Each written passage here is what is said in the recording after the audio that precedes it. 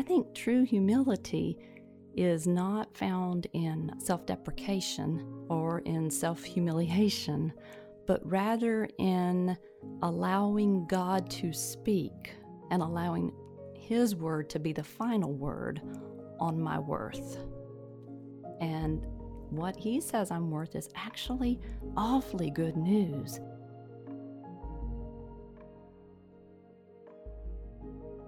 That was Richella Parham, and this is the Things Above podcast.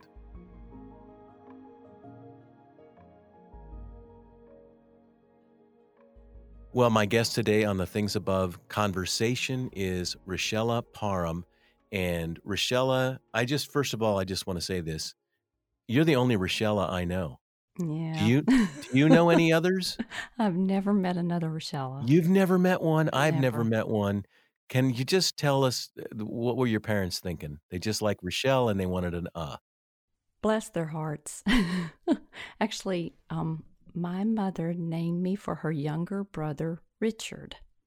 Okay. And my Uncle Richard is just a prince of a fella. So I've always been thrilled to be his namesake. But I think she liked the name Michelle. Michelle? She Oh, liked okay. Michelle, and she wanted me to name me for Richard. And I guess Rochelle just didn't do it for her, so she added the A at the end. To make it feminine, just add the A. Yeah. You add the A in it. Well, that's good. And then when I go to Italy, it's fun because friends there call me Ricchella, which sounds really cool. Well, I like how you just dropped that you go to Italy, because that makes you cool. Yeah, Just no. the fact that you dropped that. Not very often, but every once in a great while. Well, I've not been, and it's on my bucket list, so Oh, I'm going to yeah. go. It And should then when be I on do, your I'm going to bucket call list. you to give me good travel tips. There we go. So, Richella Parham, and listeners by now have noticed that you have a funny accent. No, I'm kidding. Well, It's that a lovely depends on who accent. you ask, right? I know For where you're sure, from. you It's don't not. sound like you're from around here. I don't. Yes, exactly right. So, is it North Carolina accent? Where do you trace this lovely Actually, accent? it's not quite. I was born and reared in Tennessee and have lived in Tennessee, Mississippi, Alabama, Virginia, Michigan, and finally North Carolina. We've planted the flag here, but I don't think I can quite claim the North Carolina accent. Okay, so you're an amalgamation That's of right. a lot of. The Tennessee. I can. Yep. Yeah, but I definitely feel the North Carolina, because I think it's a lovely one. I think Well, thank you. there are some Southern accents that aren't as attractive, and I'm going to get in trouble for probably saying that, but I just love the North Carolina. Well, I'm glad. Yeah, I'm sure that people tell you that, because it's a wonder. And we have known each other for 150 years. How Pretty long? No, much, yeah. no, I'm trying to guess. Do you remember the year that you came to the Renovare board Yeah, I meeting? think, What year was that? let's see. I think I first met you, Jim, in 2004, maybe. Okay, because I Yeah, remember you February came to a board 2004, meeting. you did a Renovare conference here Oh my, wait a at my minute. home church Yes, yeah. Oh, wow, in Chapel in Hill. Chapel Hill. I think that's the first time I actually met you That in is, person. yeah, that's right. And then you came to a board meeting later. Mm-hmm. Yeah, you did a fantastic job at that conference. I remember, like, wow, whoever's running this conference is great. And then it was you. It was me. So that's good. I'm glad it was good. Yeah. And since then, gosh, so that's 15 years Mm-hmm. we've known each other. Yeah, I had more hair then. Well, I had hair in general then. yeah, well, I still have plenty, and I'd You be have glad to give you you some. win. You have the best hair ever. Uh, that's awesome. Okay, so every time I have a guest on who has written a book, I ask the same question. Pretty basic one. It's not going to throw you for a curve and all. It is, why did you write this book? Well, I have to admit that I wrote this book because I still needed it, but a few years ago, I really needed it, and I looked for it and couldn't find it. So the book, Mythical Me, Finding Freedom from Constant Comparison, describes my lifelong struggle, Jim. And when I looked for help, what I found was trite and surface level, almost just sort of, I guess some of it was inspirational, but some of it was just sort of cheerleady. There was no depth. There was nothing that really helped me. So I wrote the book that I had been looking for, and And since it describes a lifelong struggle for me, it's something I still struggle with sometimes. So every now and then I'll go back and reread it because I still need it. Well, I think that's true of all writers. I Mm, think that we write, I've heard it said of preachers, we preach to ourselves, we write to ourselves, mm-hmm. and we never really fully graduate either.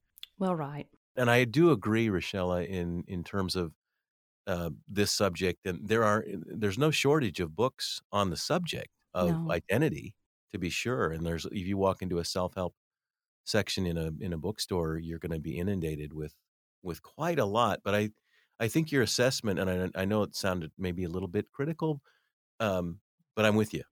I mean, they Yeah. are. I think cheerleading is. I'd never thought about that one, but they do kind of like, hey, you're.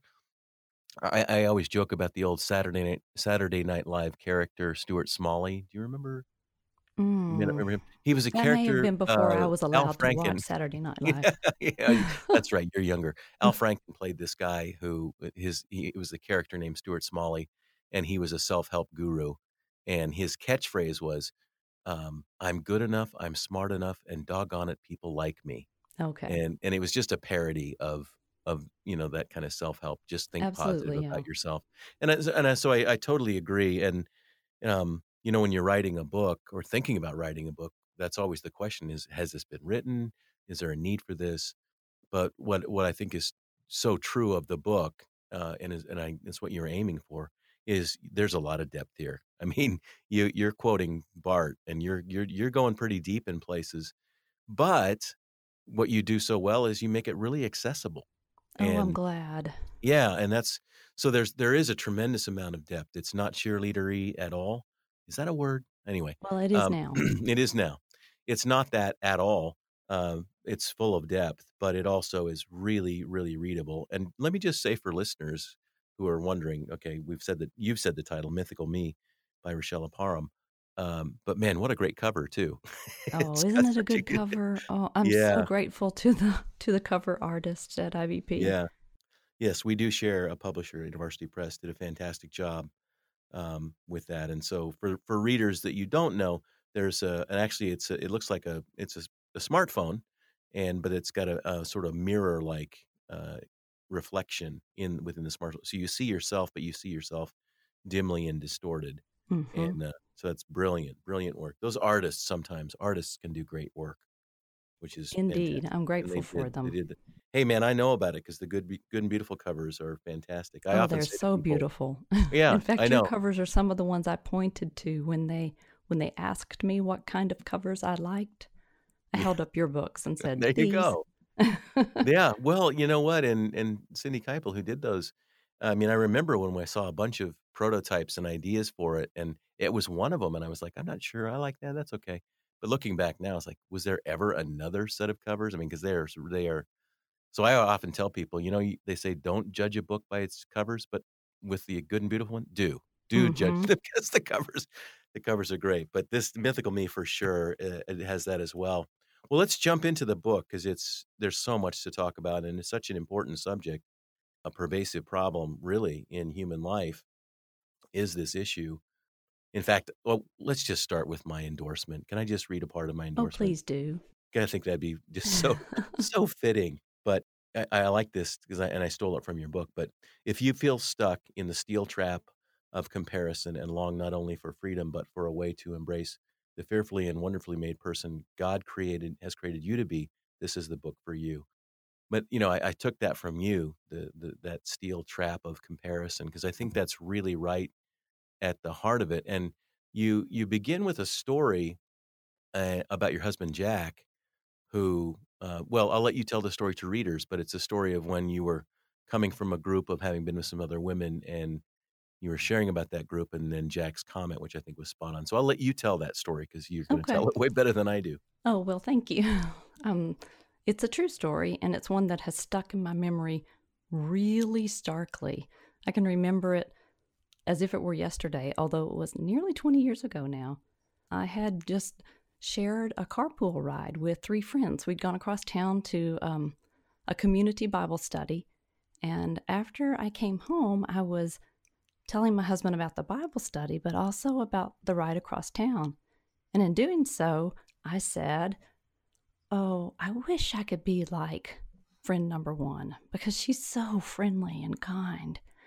And a little later, I said, friend number two is so organized. It's just impressive. And man, I wish I could be like that.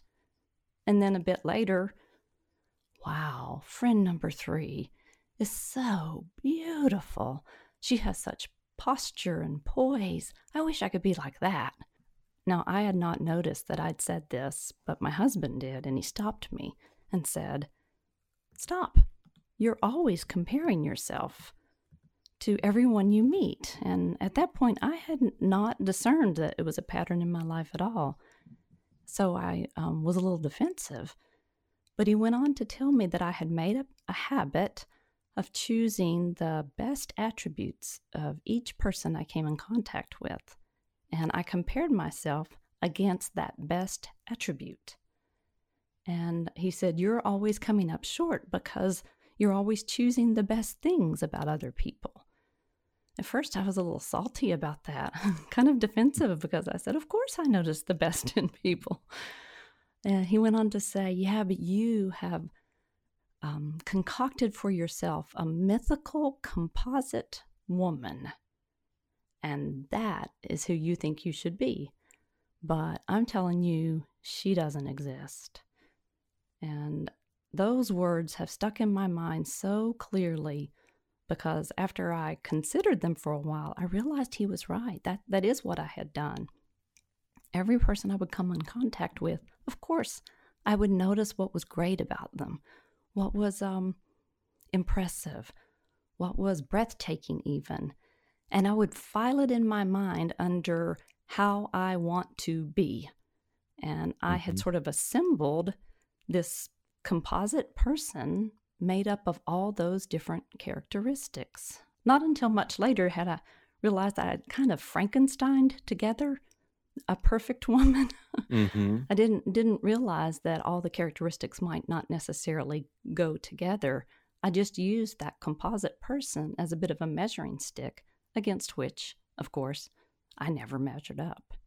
So Yeah. it was a problem. It was a real Yeah. problem. Well, it's a pervasive problem for most everyone.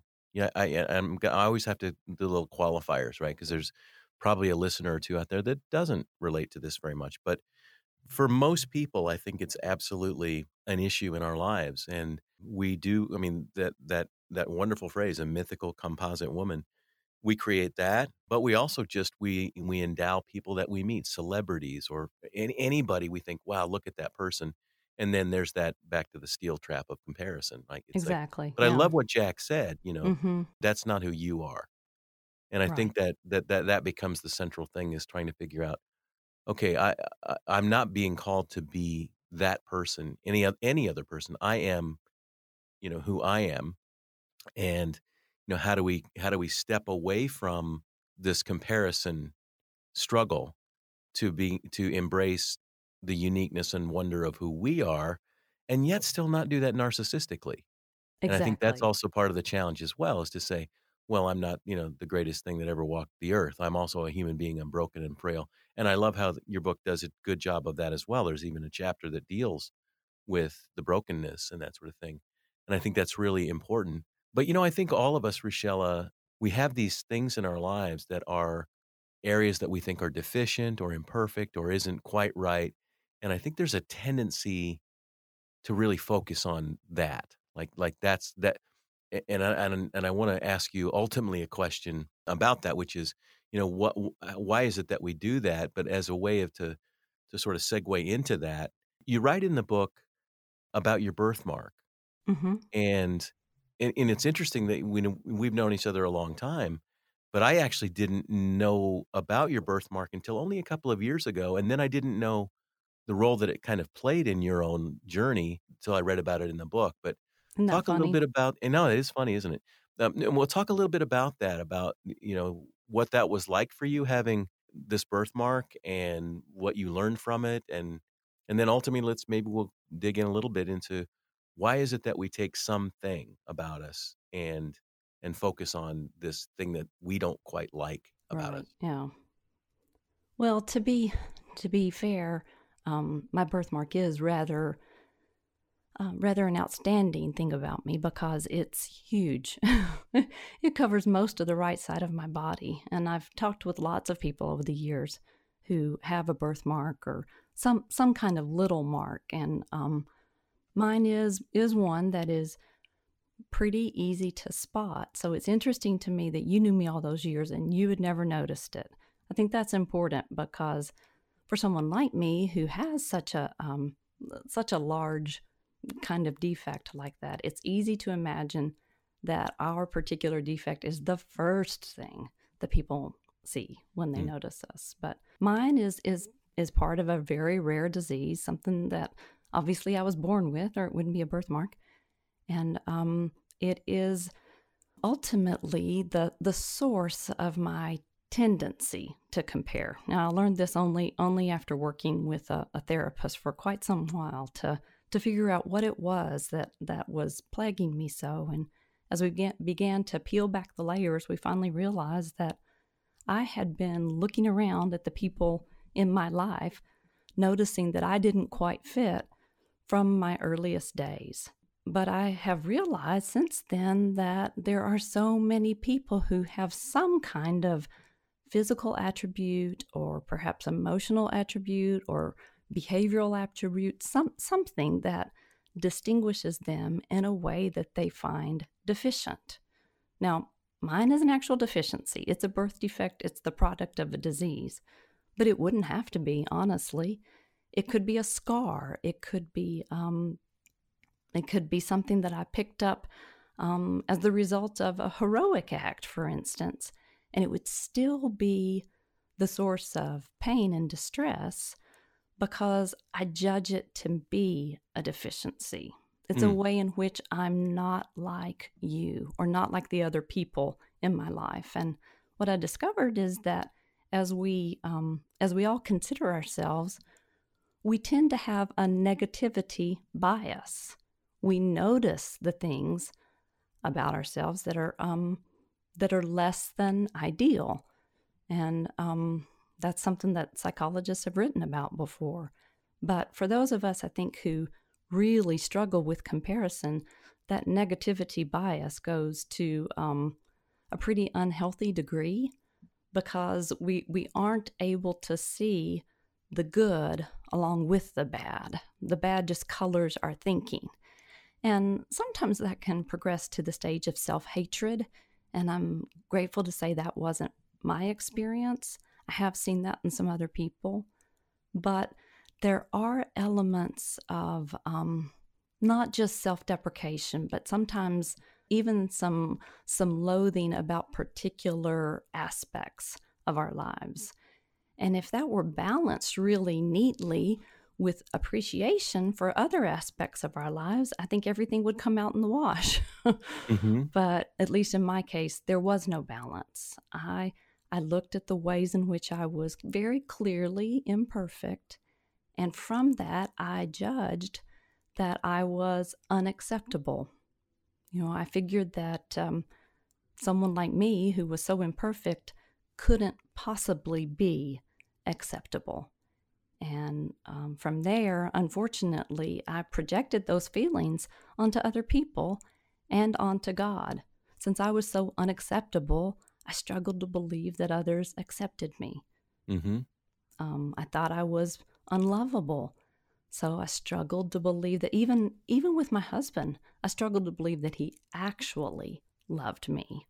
Because how could he love someone so unlovable? Mm-hmm. Mm-hmm. And that created real problems in my relationships with other people and with God, because same thing. How could God love me when I was so unlovable?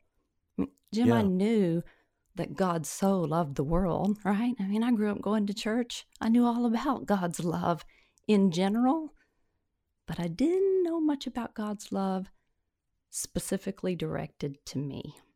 Yeah. Right. And that's, I mean, yeah, and that's the heart of it, isn't it? So then you have to ask, well, where did that come from? Like, where's the construct that happened inside that made you, come to that? So, I mean, let's just say, for example, and I'm just making this up, but what if we lived in a culture where having a birthmark was we didn't even call it that. We just called it a beauty mark, and the bigger you had, the more beautiful you were, like, the more awesome it Mhm. was, that you had that, and so, I mean, think about that if we live in a culture where that's rewarded or that's somehow, affirmed as a sign of greatness or something, how different would your experience have been, right? That Right. you would have had this everyone would go, "You mean you'd have been proud to show it off? Like, guys, see my birthmark? Look at that." And they'd be going, Right. "Oh Yeah. my Look how gosh, boy, have and you I would seen have been deemed really Michelle's" great. and then you'd have a pride problem, and it'd be a whole Exactly. different book. Exactly. And that's one of the things I learned about comparison, when I first started studying it, Jim. Only after I started studying it did I realize that no matter which way comparison goes, it's a problem. Because regardless of whether I compare myself to someone and consider that I'm inferior, or if I compare myself with someone else and regard myself as superior, I'm still separated, right? Right. There's no connection there, whether I'm better than or less than. Yeah. It's not good. Yeah, and that's okay, now we're getting to something pretty deep here because, it seems the issue we're talking about is identity and proper self-esteem and all that sort of Mhm. thing. But really, what I've discovered, and I think you do a great job in the book about this as well, and we're just now talking about it, is that same phenomenon that drives the low self-esteem is the same one that drives the high self-esteem. Mhm. Neither one are accurate, but both of them are actually forms of pride. Like they're still saying, "What's most important to me is me, and what you Right. think of me." And in one case, it's like, "Well, you don't think that well of me, but still what's driving me is me." Right? Mhm. It's like that's still at the center. I'm refusing to be the me that I am, Right. that I've been created to be, that no one else can be. Right. And instead, I am wanting to be something other than that, which Right. is, that is a form of pride, which it doesn't seem like it because you see, "Wow, that person's really struggling with low self-esteem," and you think, "Well, that's certainly not pride," but in a sense, it still is that Yeah, two same. sides of the same coin, I think. Yeah, isn't that Yeah. weird? Yeah. It's a very strange thing. There's this quest for, this search for assurance. And it's ironic and sad that we're offered, through our relationship with the Lord, we're offered this priceless assurance, but we're unable to accept it. And so we're on a quest for assurance. And I think that comparison is just a tool in that quest. We're looking for assurance, but it's like looking for love in all the wrong places, Yeah, and because yeah. whether it's better than or worse than, assurance is found neither place. Mhm. Yeah, exactly. And yeah, and we're trying to build this sense of identity, this sense of value, this sense of significance on the basis of what others say. I Right. mean, in the at the end of this whole discussion, that's what it comes down to Hmm. is what is it that other people say, and then that is going to form the basis of my sense of identity and value or lack thereof Right. is going to be completely contingent on a human person's appraisal, Right. which is which Even if that in human person is me, right? oh, It's well, what you at say the end about of the me or day, the other right? person says about me or what I infer or what I say about myself. None of those should be the basis, and yet sometimes we make them the basis. Yeah, yeah, and it is. I mean, I think the reason why your book's so important is because this is an issue that we all face, and that is, do I matter? Like, right? Right. Am I valuable? Mhm. And it's an absolutely unavoidable part of human existence. We need to have this sense that um, I'm no accident. Uh, I'm I'm sacred and significant, and that matter has to get settled somehow. Right. And so, let's say we can't really hear the voice of God, so we're going to hear the voice of whoever it is. And of course, obviously, parents are huge in the early phases of our life because they're sort of God figures to us, and so Mhm. their appraisal, is what really matters, and how mom and dad see us and affirm us and help us understand our significance and value. And then for many people, it's going to be years of trying to fix that. Well, right. What Yeah. mom I and mean, dad just and were deficient no at pressure, doing. no pressure to parents, right? Well, yeah, okay, and then there's that too. It's like even the Right. best of parents are like, "I really tried hard, but my kids didn't hear, this, or I didn't do that quite well enough." So the whole Mm-hmm. thing is difficult because it's based on human beings, and then you graduate up to teachers and coaches and bosses and what everybody's kind of evaluating us, and this is what I think you are. So the whole thing is really fraught with frustration because it's built on this idea of the sort of precarious evaluations of other people. And Right. And then, that's as you so well point out, especially in the Good and Beautiful God, Jim, and really in all your teaching, so often when we make an effort to turn to God and listen to God to establish our value, well, so many of us have those horrible God narratives, and so what we think we're hearing from God is no better than we're hearing from other people, right? So absolutely. if we think of God, for instance, the way I thought of God, which was sort of at best as a disappointed father Yeah, who was at saying to best. me, well, just keep trying, maybe you'll get it someday. Mhm. That's not helpful either. So No, getting what we know to be true about God sorted out, I think, is the place where we have to start. And from there, maybe we can sort out what we believe about ourselves and what we believe about other people, the folks we're comparing ourselves to, because this is not just a solo game. exactly, exactly. But yeah, I think you're absolutely right. It's ultimately, who does God say that I am? And Right. that should have that should be the deciding factor in the whole discussion. And in many cases, it really is when a person is able to get in contact with their sacred origin, that they are a person that God chose to say, I want you to exist. Like, I'm Right. bringing you into this world at this That's time, at right. this place, and this is who you are." And, when that reality sinks into the person, you can start to let go of some of this comparison trap that you write so well about, because it's right there. So let's talk a little bit of, since you segued nicely, Rochelle, into that, y about, true and false narratives, certainly about God, about ourselves, but, you tell the cow story, and, Right. the cow stories, well, it's become one of my favorite stories now because I've heard you told it at the Apprentice Gathering as well, and, it was even better live coming from you because you were very animated when you told this wonderful, story about being up in the barn and scared to death of cows Scared to death of cows. Right. because your mom had said that they were okay. So, well, give the shortened, Reader's Digest version for our listeners that didn't get the pleasure of hearing that or having read it yet. Sure. Yeah.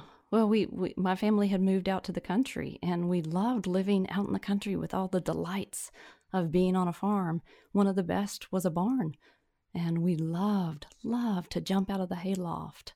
The only problem was that around the barn was pasture, and the pasture was full of cows. And my sister and I were convinced, utterly convinced, that cows were just um, man-eating brutes, that they were dangerous and that they were to be avoided at all costs. So we tried to avoid them.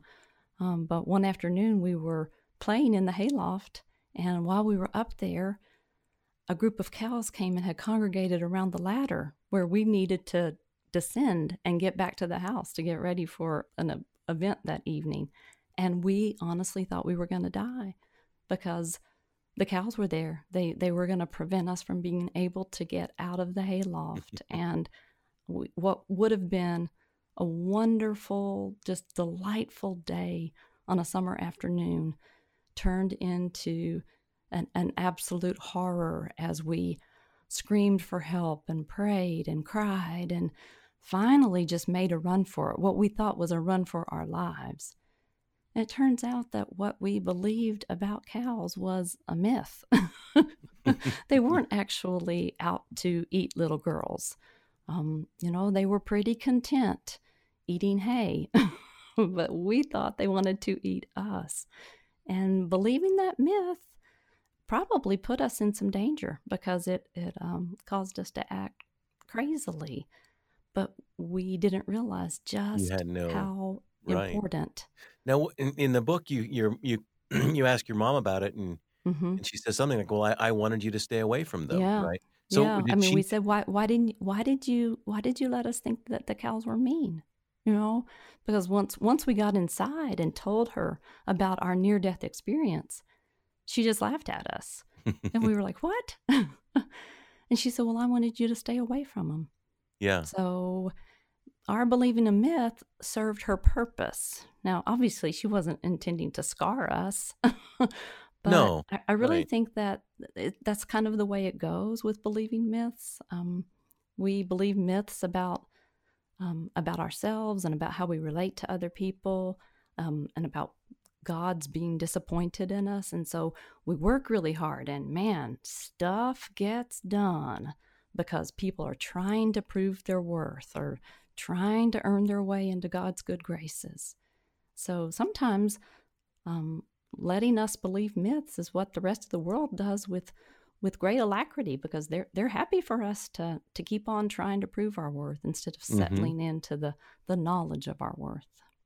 Yeah. Yeah. Absolutely. Yeah. And I what I love about that story is that your mom had a good intention. Like Absolutely. Yeah. she really did think, well, I don't want the girls to get Hmm. in a position of danger that, you could get, I mean, you're right. Cows they're herbivores. They're not going to eat you, but, Right. they could actually step on you or whatever, Right. whatever. And so she thought, well, little girls, but she ended up telling you something that wasn't true and that impacted your behavior. Right. And I think that's just sort of a paradigm for a lot of what I talk about, certainly on this podcast, Things Above, which is we believe these kind of things below that somebody told us, somebody at some point decided to tell us, and let's take God, for example, but if they say, God's really mad at you, God's angry, Right. or back to what you said, the milder, God's really disappointed in you. Right. Exactly. And, quite often, because I work with a lot with ministers and some who have, seen better for some horrible narratives about God and the gospel. Hmm. And they've told me, they said, I really regret some things that I preached, some things Right. that I taught people. I used fear to scare people. I told them God was mad at them and that sort of thing. So, I mean, I think a lot of these toxic myths start with people who have a decent intention in No, I some think that's cases. right. And Um, some of them I think are not even necessarily things that have been told to us in so many words, but they're ideas that we've inferred from what we've read or what we've heard. Um, well, yeah, there's that as well. It's mhm, maybe they didn't directly say it, but we certainly mhm, picked those up as we're mhm. putting together, our beliefs about these kinds of things. Um, because I think that's right at the center of this is this idea of who does God say that I am? Right. And I think of the story in Genesis where when God comes upon Adam and Eve and says, "Well, who told you you were naked? Like who told you that?" Right. And there is that sort of thing, and I feel that same way in my own journey of coming to believe in a good and beautiful God. The many things I heard along the way, and I can sort of ask, well, who told me that? Like, who That's told right. me Yeah. that was what God was like? And I can look at a lot of the false narratives that I've had to discover and discard ultimately because they just weren't true, and obviously they weren't helpful because if it's not true, it's not beautiful and it's not good. That's right. And so, yeah, I think those are all a But big part Jim, of the it. truth about God, for those of us who do struggle with issues like comparison, the truth about God and the truth about what God says I am can seem too good to be true. Like, oh, that couldn't possibly be true. But I finally have come to believe that true humility, which is, of course, something I've always longed to develop, I think true humility is not found in self deprecation or in self humiliation, but rather in allowing God to speak and allowing His word to be the final word on my worth. Mhm. And what He says I'm worth is actually awfully good news. And it can feel a little unseemly to claim that. Like, Right. really? I'm a beloved child of God? Surely that can't be because, I'm a black-hearted buzzard. Yeah. Oh, I love Oh, that story. Yeah. yeah. The Robin story. Yeah. Yeah. That's kind of where we get that. And I love too that you said about the too good to be true. And here are my thoughts on that, Rochelle. I think that um, because of the nature of a human person, that we're broken and fallen, and we're not. Um, I mean, we're not in this life. I think it's incredibly difficult to find someone who does love us without condition, who Right. who really just genuinely um, loves us that way. So when we say, "Well, this is what God is like," well, we're like, that's too good to be true because I don't have Right. any kind of comparison. I don't have a Mhm. way to frame that because that's Mhm. beyond my experience. That there would be someone who could actually love me in that way, and that's why it's a supernatural kind of there's that where Paul says no one can say Jesus is Lord except by the Holy Spirit. That's right. I think that's true also in Romans when it says, it's only by the Spirit that we can cry out, Abba, Father. That to come to that place where we can say, I am sacred and significant, I am valuable because God made me, because God loves me, because of the relationship, this divine dignity that God's conferred upon me. That's right. That's my value. I can't really know that apart from the Spirit, I think. No, I think that's right, Jim. And it's not that I can't know it because I'm too stupid to comprehend it. It's that I can't know it viscerally because it is so wondrous. It's so beautiful. And the knowing is something that God does confer upon us, and it'll flat take your breath away when you first realize it. It's Hmm. such good news. Yeah, it is. It really is. And yeah, and I think probably in the last year I've thought a lot more about the word dignity because I think that the fact that God has said, I said this earlier, I want you to exist, right? Mm-hmm. So that's true of all of us, you and me, Rochelle, and everybody listening. At some point, I believe that by divine fiat, that God, by his power, said, that person's going to exist. Mm-hmm. And we come into existence, and then that same God who said that of us of our existence also says, you know what, I'm also going to die for you. Like I'm going to go to the worst extremes to suffer and to reconcile you, to show you how much I love you. And to me, I just think about the dignity that God confers upon us by virtue of our creation, by virtue of the Christ event. And to me, that's the unassailable um, establishment of my worth, And I've quoted on this podcast before because it's one of my favorite Christmas lines. But in "O Holy Night," where it says, "And he appeared, and the soul The felt its soul felt worth." its worth, right. Yeah, and Mm-hmm. I think the Christ event of the incarnation, life, death, resurrection, ascension of Jesus, and return ultimately. Every part of our story is conferring this dignity Mm-hmm. upon every person. Mm-hmm. And that's to me, that's gotta trump everything. It's gotta say, "Well, yeah, but I have a big nose, or I'm short, or I'm bald," Right. whatever it is. I have Whatever a it is. birthmark, It's yeah, Yes. it's no. Actually, God willed me into existence, and then everything God could possibly do to draw me into this relationship, He's done. And by virtue of that invitation into a life with Him, like what's greater than an invitation to live with Him in the kingdom is Right. that's the dignity. Yeah, So the one who is in himself relationship lifts us into relationship. I mean, there really is nothing better than being in relationship with the Father, Son, and Holy Spirit, and with one another, right? I mean, it's yeah. just an amazing way that we were designed. And it's not because we made some grand choice, it's because this is the way God designed things. Yeah. Community is the best model. And we know that because God is the one who created it. This is the way He made us to be. This is the way Yeah. He is. And that's the establishment of value, is that Mm-hmm. I mean, we can say I said this to my class the other day. It was kind of an off the cuff weird thing I said. But we were talking about like what people say about us, or what we think God says about us. Mm-hmm. I said all of that really, I think, doesn't hold a candle to the fact that God, not what God says about us, but the fact that God invites us into a That's right. relationship. And I That's think right. about that on a human level. Like I can say, oh, I got these likes, or these people wrote this review and they said my book was good, or all these sorts of things. But the most important thing in human relationship is when someone says, "Hey, I just really want to be with you." That's Like, right. I would like, and you see that like in little kids, like a little kid who goes to a new school and they're just super scared, like, and they don't know, and then some other kid just goes, "Hey, you want to hang out with us?" Right. And that little kid, you can just see them, like their soul just comes to life. Like that person invited me to be, and they didn't say you're awesome or you're cool or I like your backpack or you're handsome or pretty. They just said, "Hey, do you want to hang out with us?" No, that's right. And it's not a judgment based on what they were able to do. So what warms our Performance. heart is Yeah. not when someone says, "Okay, here, I'll give you a chance to prove yourself." And if you can perform 9 out of 10 tasks perfectly, then you'll be accepted. No. Hmm. No.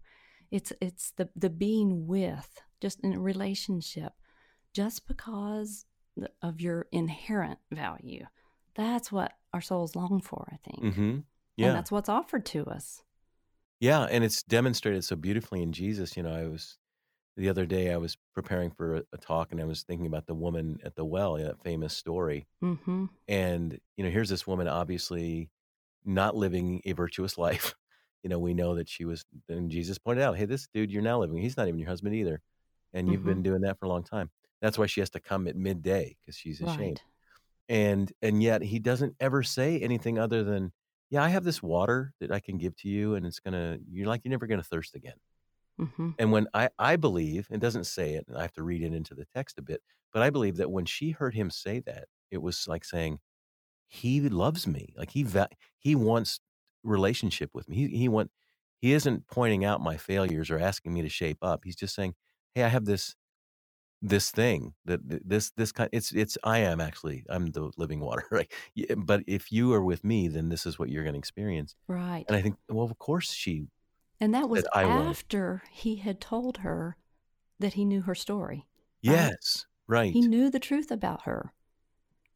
Yeah, What does she say when she goes back to the village? I met a man who told me everything I'd ever done. everything. Yeah, and So, not in a bad way. right. Yeah. Yeah. Yeah. Yeah, right. Or the story of Zacchaeus, that was in the lectionary Exactly. reading the other day, and Zacchaeus was like, he just comes upon, we think the wee little man, he had to climb up in a tree because he was short of stature. But Jesus looks at him and goes, "Hey, let's have dinner at your place."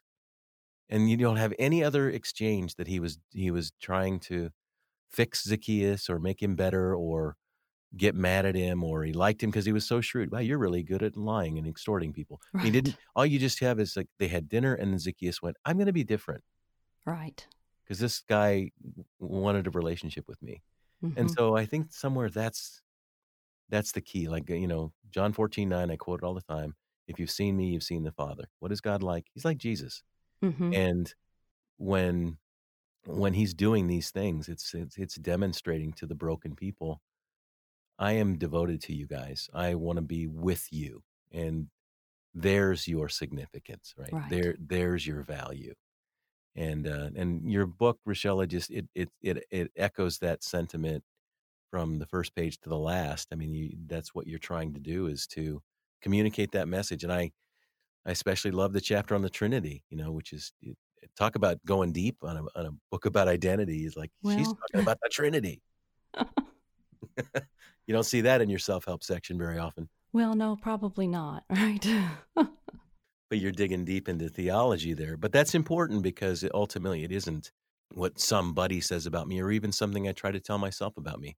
It's what does God, the Trinity, the triune, this community say about me? Mm-hmm. Mm-hmm. What does he say about me? How did he design me to be? Do I have to stand alone? Jim, I think especially those of us in the Western world can get pretty deeply caught in the notion of being, in American history we talked about the rugged individualist, and Mhm. that can stand out as an ideal that we must be self-sufficient or else we are deficient. And yet, self-sufficiency is not what God designed us for. I talk to so many people who really are in the throes of agony because they just feel that they're not enough. I'm just not enough. I'm not enough to be a good this or that. And actually, I think the answer is not in trying to be more.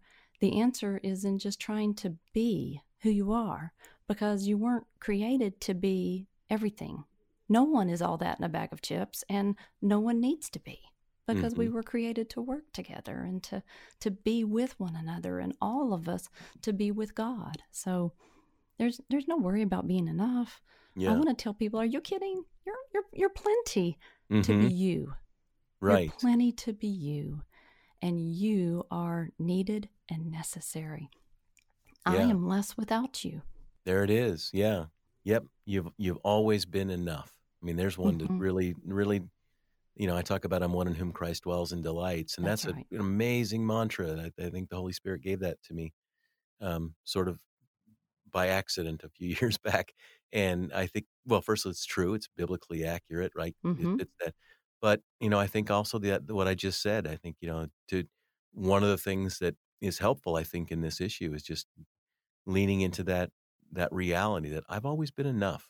I've always been enough. And that's hard.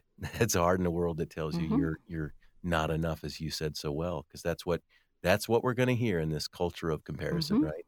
You're not enough. No, you know what? I've actually always been enough. And yeah, but you're enough to be Jim.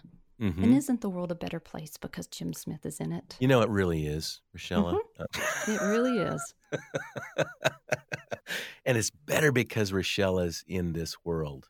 And that's a wonderful thing. And everybody listening, I hope every person listening to this podcast knows that about themselves as well. Right. And it's not narcissism, right? No, it's not. It's not just some prideful. It's just stating the reality that we are all these amazing sacred beings and far greater than we can even imagine. Well, Richella, this has been fantastic, as I knew it would, because I've known you a long time, and you've always been fun to talk with. And now that you have this book, there's just been so much to talk about. We didn't even cover the whole thing. We covered a bunch. But because obviously we need people to go buy it, right? Yes, indeed. Our publisher will be much happier. That's true, but the return on the kingdom investment is even greater. That what happens to people as they read this, and thank you, and the Holy hope Spirit so. uses that, and that's a beautiful thing about books, man. They work when we're sleeping, and that's a Dallasism, but it's a wonderful thing to have books and to do what they do. And I thank you for writing it. I know book writing is hard. It's not. Some people see us do it and they think, oh, I can do that. It's really hard. Yeah. It takes a long time and it's fraught with a lot of stuff. But you've done it, and Richella, and I'm so grateful that you did. And thanks for being faithful to that process and giving us this incredible book, Mythical Me, Finding Freedom from Constant Comparison, University Press. And do, listeners, go out and buy it because it's great. Richella, thank you. Thank you, Jim. Thanks so much for having me on as a guest. Yours continues to be one of my favorite podcasts, and very often when someone asks what's on my mind, I answer, at least to myself, things above. Things above. There you go. There it is. There it is. Well, on that note, thank you, Richella, and let's do this again. That'd be great. All right. Blessings to you. I hope you enjoyed this Things Above conversation with Richella Parham. I know I did. She is fantastic. And I hope you'll join me next week for episode 66. Until then, you can find me on Twitter and Facebook at James Bryan Smith, and you can learn more about this podcast at apprenticeinstitute.org. If you enjoyed this episode, please share it with a friend, and you can also subscribe, which means you'll get them automatically each week. My hope, as always, is that one day if you're asked, hey, what's on your mind? Your answer will be things above.